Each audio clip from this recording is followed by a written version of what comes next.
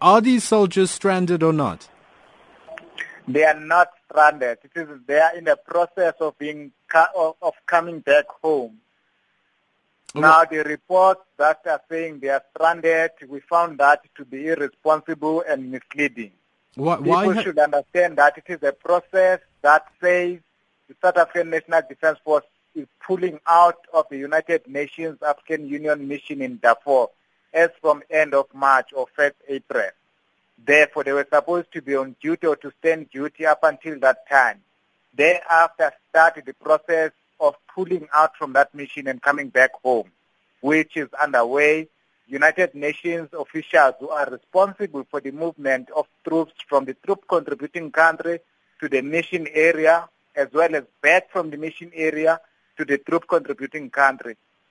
In this case, our members from Darfur to South Africa is being arranged and managed by United Nations, which is underway. There is no crisis on that, neither are they stranded. And what are they doing currently in the area?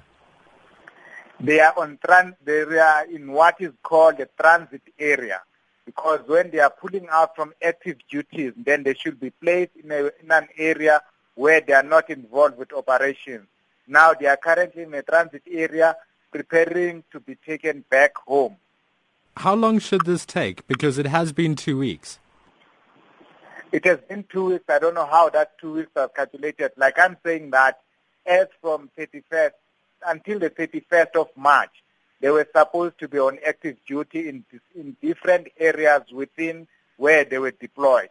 And thereafter pulled out from that area and be assembled in a transit area where they will be taken from a transit area back home.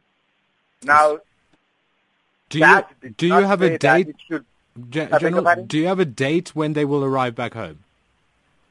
Well, we cannot say that they will arrive on this day home, as this is also an operational issue. We should understand that these are people that have been involved in operations, and this is an operation. South African National Defence Forces Brigadier-General Xolani Mabanga.